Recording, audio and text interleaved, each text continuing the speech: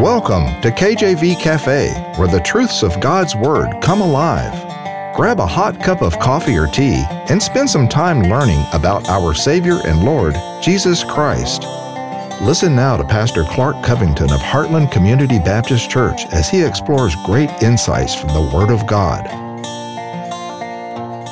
Have you ever been blind before? Have you ever been made blind? Maybe you couldn't see when you were driving late at night. Maybe someone flashed some brights in your eyes. Maybe you have some form of blindness. Maybe someone said you've been colorblind, or maybe you're nearsighted or farsighted.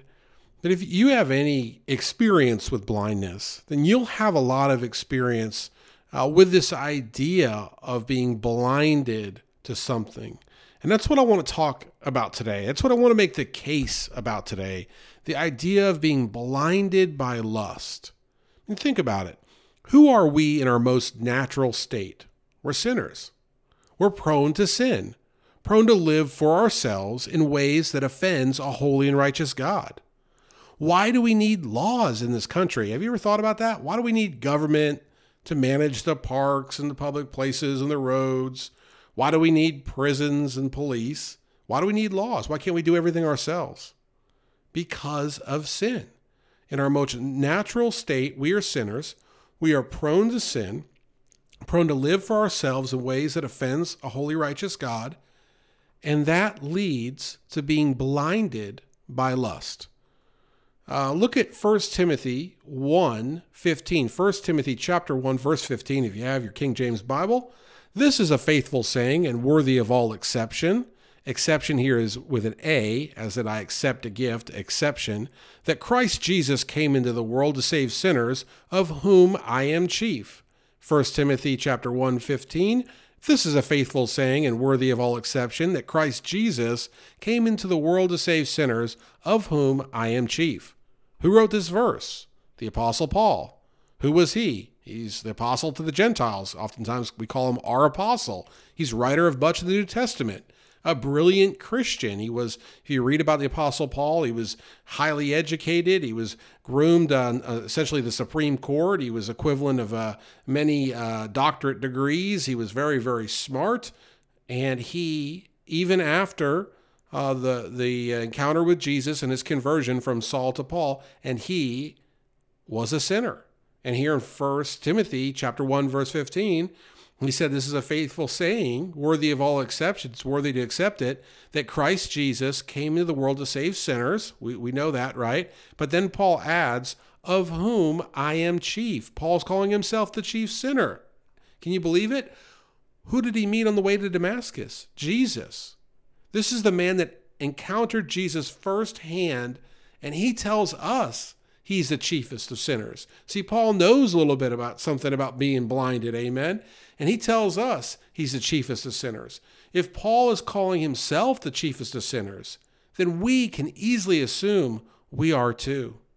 I wanted to start this message here today by focusing on this idea that we're sinners, so that we won't take the scripture passage that we're going to read today and think we're referring it to someone else. Oh, that's about somebody else. Oh, that's the Old Testament. Oh, this is a different group. Oh, this is for the Israelites. No, we are referring to this as people that it relates to directly. This is a version of ourselves in our most depraved state. And to show, most importantly, that God provided the perfect sacrifice for us, the holy Lamb of God, Jesus Christ, our Lord and Savior, to pay our sin debt and to set us free. The one to save and the one to go to daily for renewing grace and mercy through repentance and prayer. So a lot of people, they look at Jesus and the salvation message as a one-time deal. You accept Jesus, you're saved, and you go about your life. No. If I'm honest, I worry about people when they get saved, that they'll stay in church, that they'll continue to grow in the Lord, that they'll depart from sin, or else we won't even know truly if they're saved. Amen. To be saved is to have a change in you. It's only through the God's grace and the working of the Holy Spirit that convicts you, and you accept Jesus as Savior and Lord. And then once you accept Him, He's there for you to go to. the Holy Spirit in the Bible is called the Comforter, right? He's there for you to go to. He's an advocate with the Father, amen. He's the one that died on the cross for your sins and my sins, amen. We are to go to him daily for renewing grace, mercy, and going to him in repentance, true and honest repentance, truly turning from our sins, recognizing them for what they are and not committing them anymore, and giving them, asking Jesus for forgiveness each and every day, to have a clean spirit about us, amen. How important is that? So that's our Jesus, amen, the one that saves and the one that cleanses, amen. And now we're going to look a little bit here in Genesis chapter 19, verses 1 through 11. And what we're going to do is we're going to look at a very familiar passage of Scripture, and we're going to look and see how this relates to us. Again, that's why I started with Paul mentioning in the New Testament to his epistle to Timothy, first epistle to Timothy, that he's calling himself the chiefest of sinners, and he's given the remedy, Jesus Christ, amen. And that's why I want to do that we can relate to this exact thing. Here we go. Genesis 19, 1 through 11.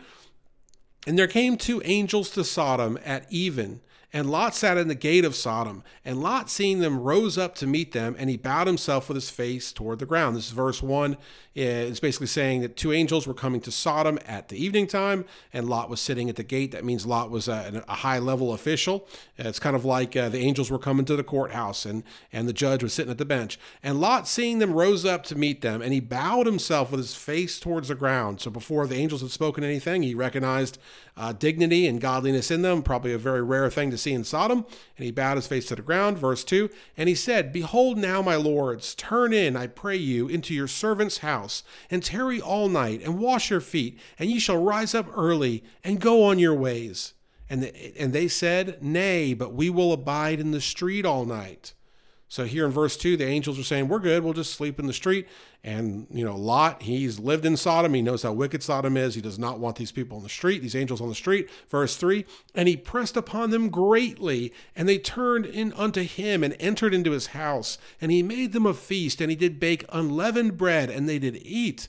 Verse 4, but before they lay down, so this is nighttime. They came at nighttime. They ate. They had a feast. And now here, verse 4, it'd be about time they're going to go to bed. But before they lay down, here, verse 4, the men of the city, even the men of Sodom, can pass the house round, both old and young, all the people from every quarter. Verse 5, and they called unto Lot and said unto him, Where are the men which came into thee this night? Bring them unto us, that we may know them. So the men are surrounded the house, and they want to know the men. So the two angels. So if you look at what that word means in the translation, you look how it's used throughout the Bible. They would like to have sexual relations with the two angels. So you have men desiring other men, and they are demanding it. Here in verse 6, and Lot went out the door unto them and shut the door after him. So Lot's kind of leaving the house, getting in front of his house, kind of a hedge between the angels and all those that want to get after him. And verse 7 said, I pray you, brethren, do not so wickedly. Verse 8, behold, now I have two daughters, which I have not known. There's that word known again. Have not known man. Let me, I pray you, bring them out unto you, and do ye to them as it is good in your eyes. Only unto these men do nothing, for therefore came they under the shadow of my roof. So here, verse 8, Lot's saying, look, I've got two virgin daughters.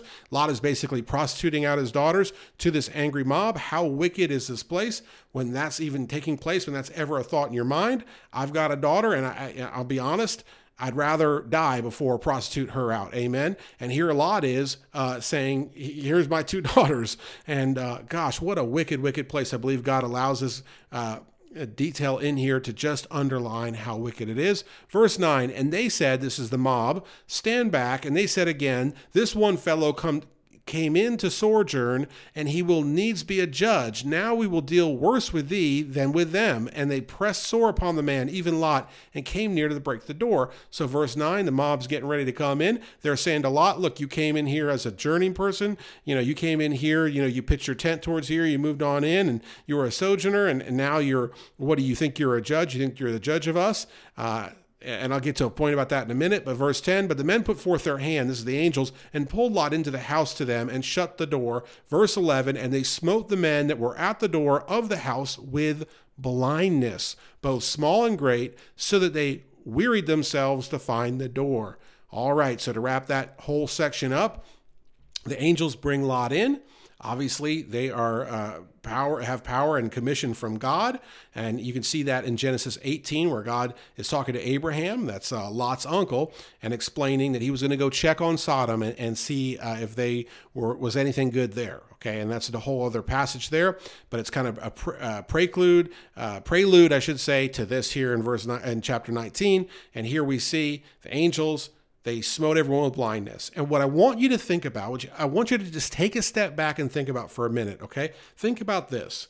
Why is it that the angels chose to smote them with blindness? I mean, they could have done probably anything to them. And the whole city of Sodom and Gomorrah would be destroyed the next day. So they could have, killed them or bound them or put them in prison, but they made them blind. I want you to think about this idea, blinded by their lust. And again, don't think about it as this group that you can't relate to. Think about it as you or as I, how we have been blinded by our lust. There's 3 ideas in particular I want to focus on that deal with the angels of God cursing the men at Sodom's door, or at Lot's door, in Sodom with blindness. First, I want to look at danger. Then we're going to look at derailment, and finally, we're going to look at destruction.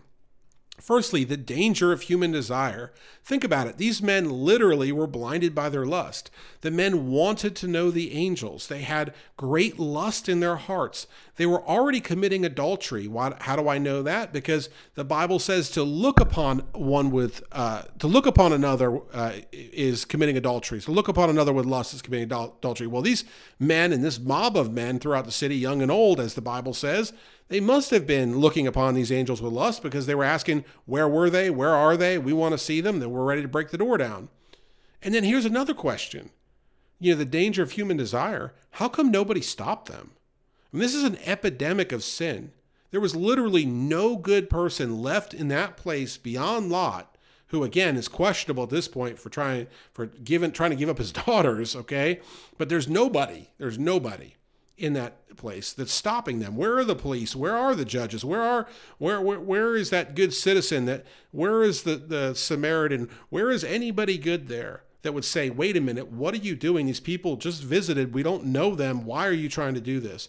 The sin had reached epidemic proportions. And the men were so determined. That danger of human desire, that lust left unchecked, it led to sin, great sin. And it had been leading to sin for a long time, as the Bible clearly shows and sets up this picture of this wicked, awful place. And it's not a place that no longer exists. It's simply an example that God gave us out of his generosity, out of his charity, out of his love, to say this is what happens when you let lust get a hold and you let sin go unchecked and you throw God on the back burner and you live as you want in the flesh. This is what happens. It is absolutely insanity. There's no morality, and then it leads to death. James 1, verse 15, very familiar verse. James 1:15. Then when lust hath conceived, it bringeth forth sin, and sin, when it is finished, bringeth forth death. Do we not see this here to like an exact replication? James 1:15, that then when lust hath conceived, it bringeth forth sin, and sin, when it is finished, bringeth forth death. So lust, that's that homosexual desire that the Sodomites had. Sin, they were obviously sinning because they were lusting on these men, and that's the sin of adultery, and they were demanding it. Death, well, there was a death to that potential pleasure they had in mind because they became blind. Can you imagine the mob at the door when they become blind, when the angels smote them with blindness? They thought they had Lot completely bowled over. They thought they were going to just charge in there and have their way with everybody, and boom, they're blind. And that idea, like when you're blind, you lose maybe your equilibrium. If you ever had vertigo before, if you've ever been dizzy before, gosh, there's almost nothing I hate as much as that. I have the allergies, I think it's like tendinitis or something with the ears ringing, and I get lightheaded sometimes. Oh my Lord. Imagine just losing your sense of stability when you go blind, and then just wondering when you're going to get your sight back, and then the humiliation, having to go home and tell your wife or your kids that you're blind, and they ask why, and you say, oh, I can't explain it, amen. Woo, this is so bad. And yet so many live in sin today, and they never even think about this. Can you read James and say there is no warning? I don't think you can. You're listening to KJV Cafe. As you learn the great truths in God's Word, we encourage you to take the verses mentioned in this episode and study them, trusting God will open your eyes to a deeper understanding of Himself. Now here's Pastor Clark with the rest of today's message. Okay, so let's just ask the question, did they have an idea, the Sodomites, did they have an idea that there was God, the true God? I think people look at this passage sometimes and they figure, well, there must be more to this. There must be some reason why the Sodomites were so wicked, or this may be taken out of context or something. But truly, I think what would answer that is if they had evidence of the true God. And I believe you see this in the Bible so clearly. When you read Genesis closely and you rightly divide, you see that God commits to Abraham that he wouldn't judge Sodom if there was even 10 righteous in the whole place. And that he was mentioning to Abraham that he was going to go down there and see. And so you look at this and you wonder, did they have firsthand knowledge of God? And you look at just a simple Bible timeline, Bible genealogy, very easy to find online. If you look at, Adam and Eve, and they had Cain and Abel, and then they had Seth. Seth, back then they lived a really long time. Seth lived 912 years. So if you can believe it, Seth actually overlaps with Noah for 34 years before Seth died. So Noah knew essentially the fourth created being, right? And then Terah, which is Abraham and Haran's dad. Haran is the brother of Abraham, and he's the dad of Lot. Okay, so Lot being in Sodom, his dad lived 205 years, and some of those years, over 70 of those years, Abraham was already born. And so you look at this, and you could even look back to Lamech, which is Noah's dad, and he was alive at a time when Adam was still alive. And so when you start adding all these things up, again, they lived a long time. I encourage you to go search Bible timelines, or you can search things like, did Adam know Noah, or was so and so, was Seth alive when Noah was alive, and so on. You look at these things, and what do you see? You see truly that these people clearly had firsthand knowledge of God, the creator, of Adam and Eve, of the Garden of Eden, presumably of the sin curse, amen. They had firsthand knowledge of this. They had knowledge of all of these things. They had knowledge of the flood, amen. They knew these things that had happened, and yet they still were living in sin. Think of this. Has any info been passed on to you by your ancestors, maybe your grandma, your grandpa? Of course. Truly, then they knew, and they knew better. This means in the generation of Lot, there was just ample firsthand evidence of God, the God we worship and serve today. And if you look at these timelines, you can see that it's crazy that they wouldn't have known the God of Abraham, amen. They wouldn't have known the God of Lot. They would have. And so here we are. They were living unholy. They had no idea who they were pursuing or what the consequences were. Sometimes when we live unholy lives, when we live in sin, we have no idea that we're offending God. We have no idea what we're pursuing. The blindness over us is just too great.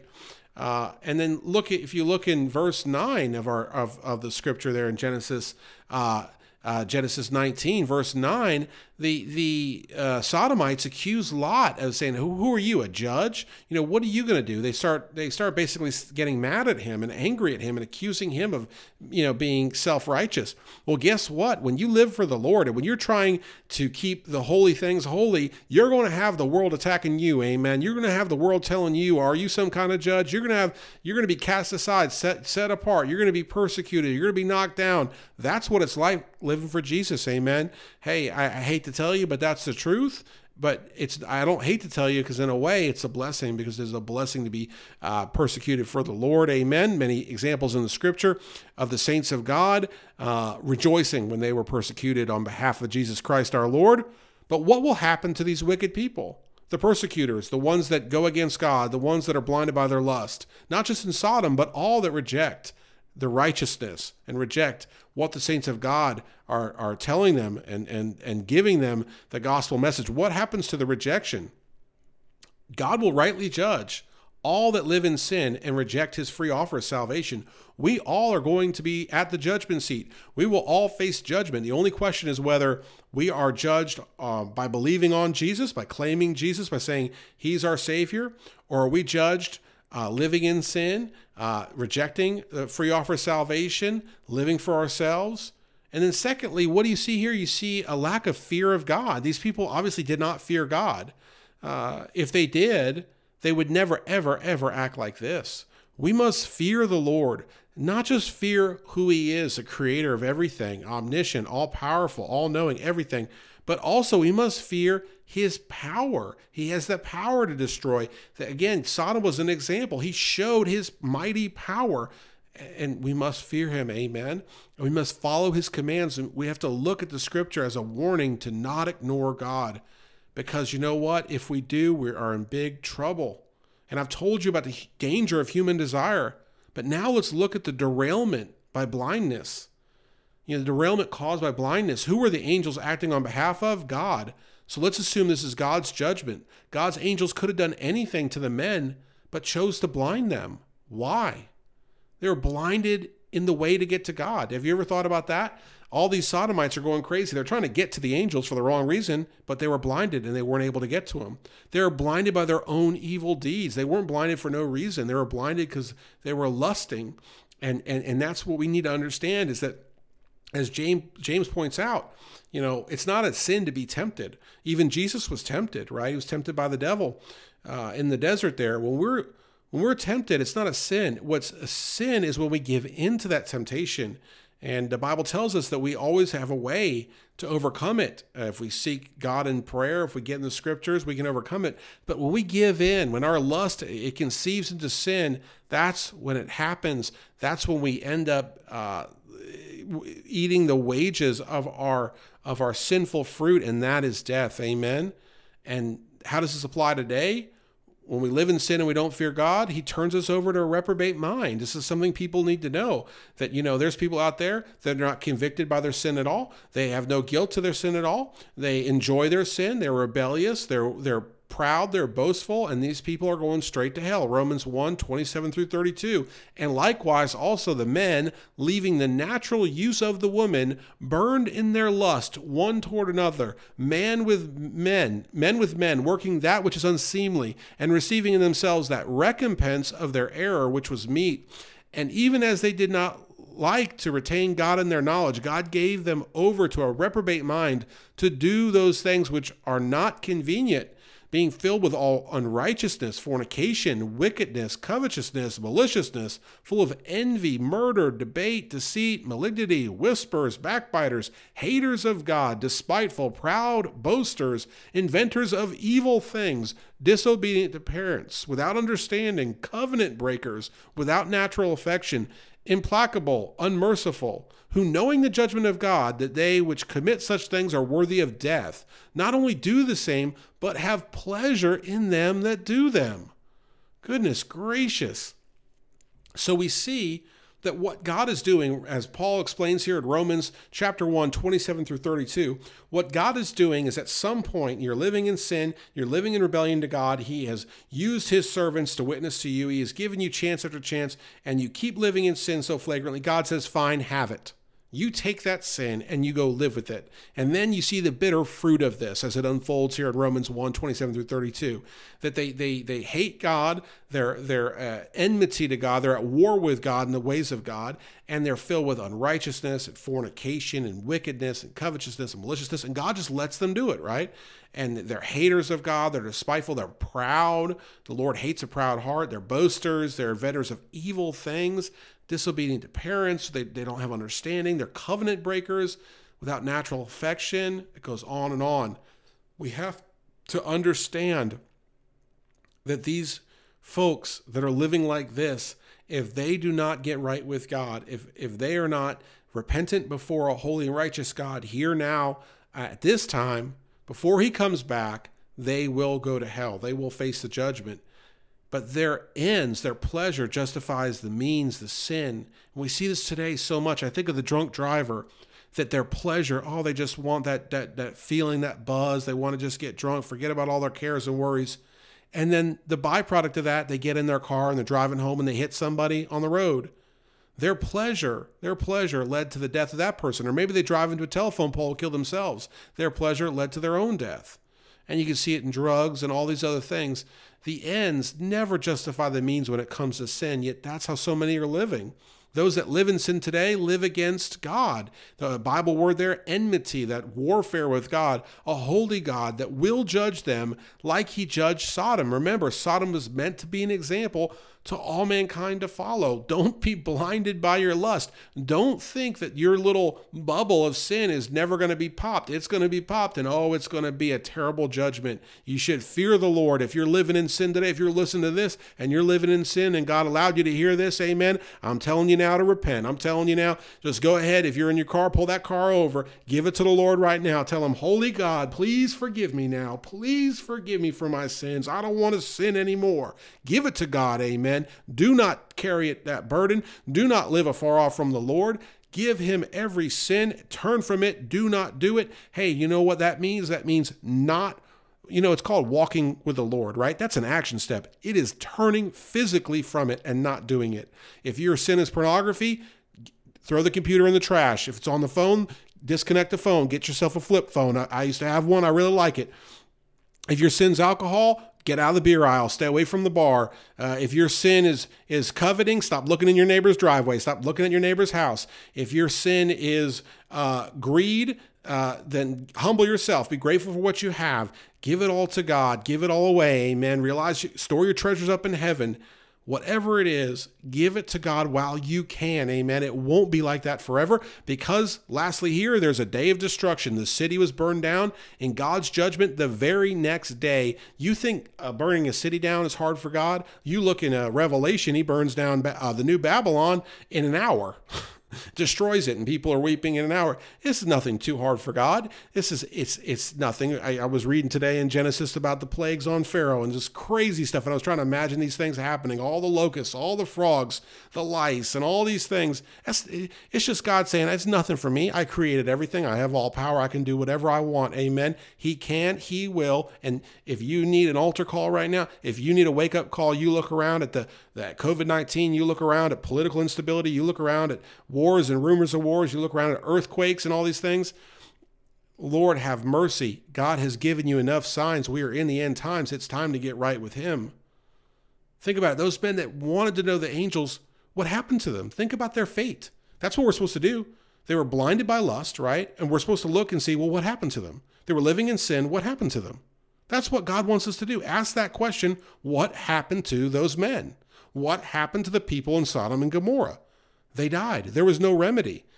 2 Chronicles 36:16, but they mocked the messengers of God and despised his words and misused his prophets until the wrath of the Lord arose against his people till there was no remedy. No remedy. Okay? That means there's no fixing it. It's too late. No way to fix it. No going back. Nothing more to do. If you pick a fight with a human by not living by their rules, what's the worst they can do to you? But pick a fight with God by ignoring his will and living in sin, and he can and will cast you into hell. Hell is a real place. This is a fate worse than death. It's called the second death. Matthew 10:28. And fear not them which kill the body, but are not able to kill the soul, but rather fear him which is able to destroy both soul and body in hell. Are we looking to please man or God in this world? One leads to destruction and the other to life. Truly, the Bible says, if you're not for me or against me, we must be for God. We must live for God. The time is near. We're in the very last days. What are we going to do for God today? Let's get right with him. Amen. I wish I had more time. I don't. But I can tell you right now, being blinded by lust is a real thing. The wages of sin is death. It's a real thing. We need to get right with God. We need to walk humbly with God. We need to be truly sold out to God. And we need to understand ourselves as sinful creatures and get in line, bring every thought to Christ, put every thought under consideration to Christ, give it all to Christ. And when we live for the Lord, not only will our lives be full of peace and love, and no, it won't be perfect, but we will have that peace that surpasses all understanding. We'll have that Holy Spirit not grieved within us, but indwelling within us greatly. And for that, the price is worth it. Get right with God today and stay on the firing line. Amen. Thanks for visiting the cafe today.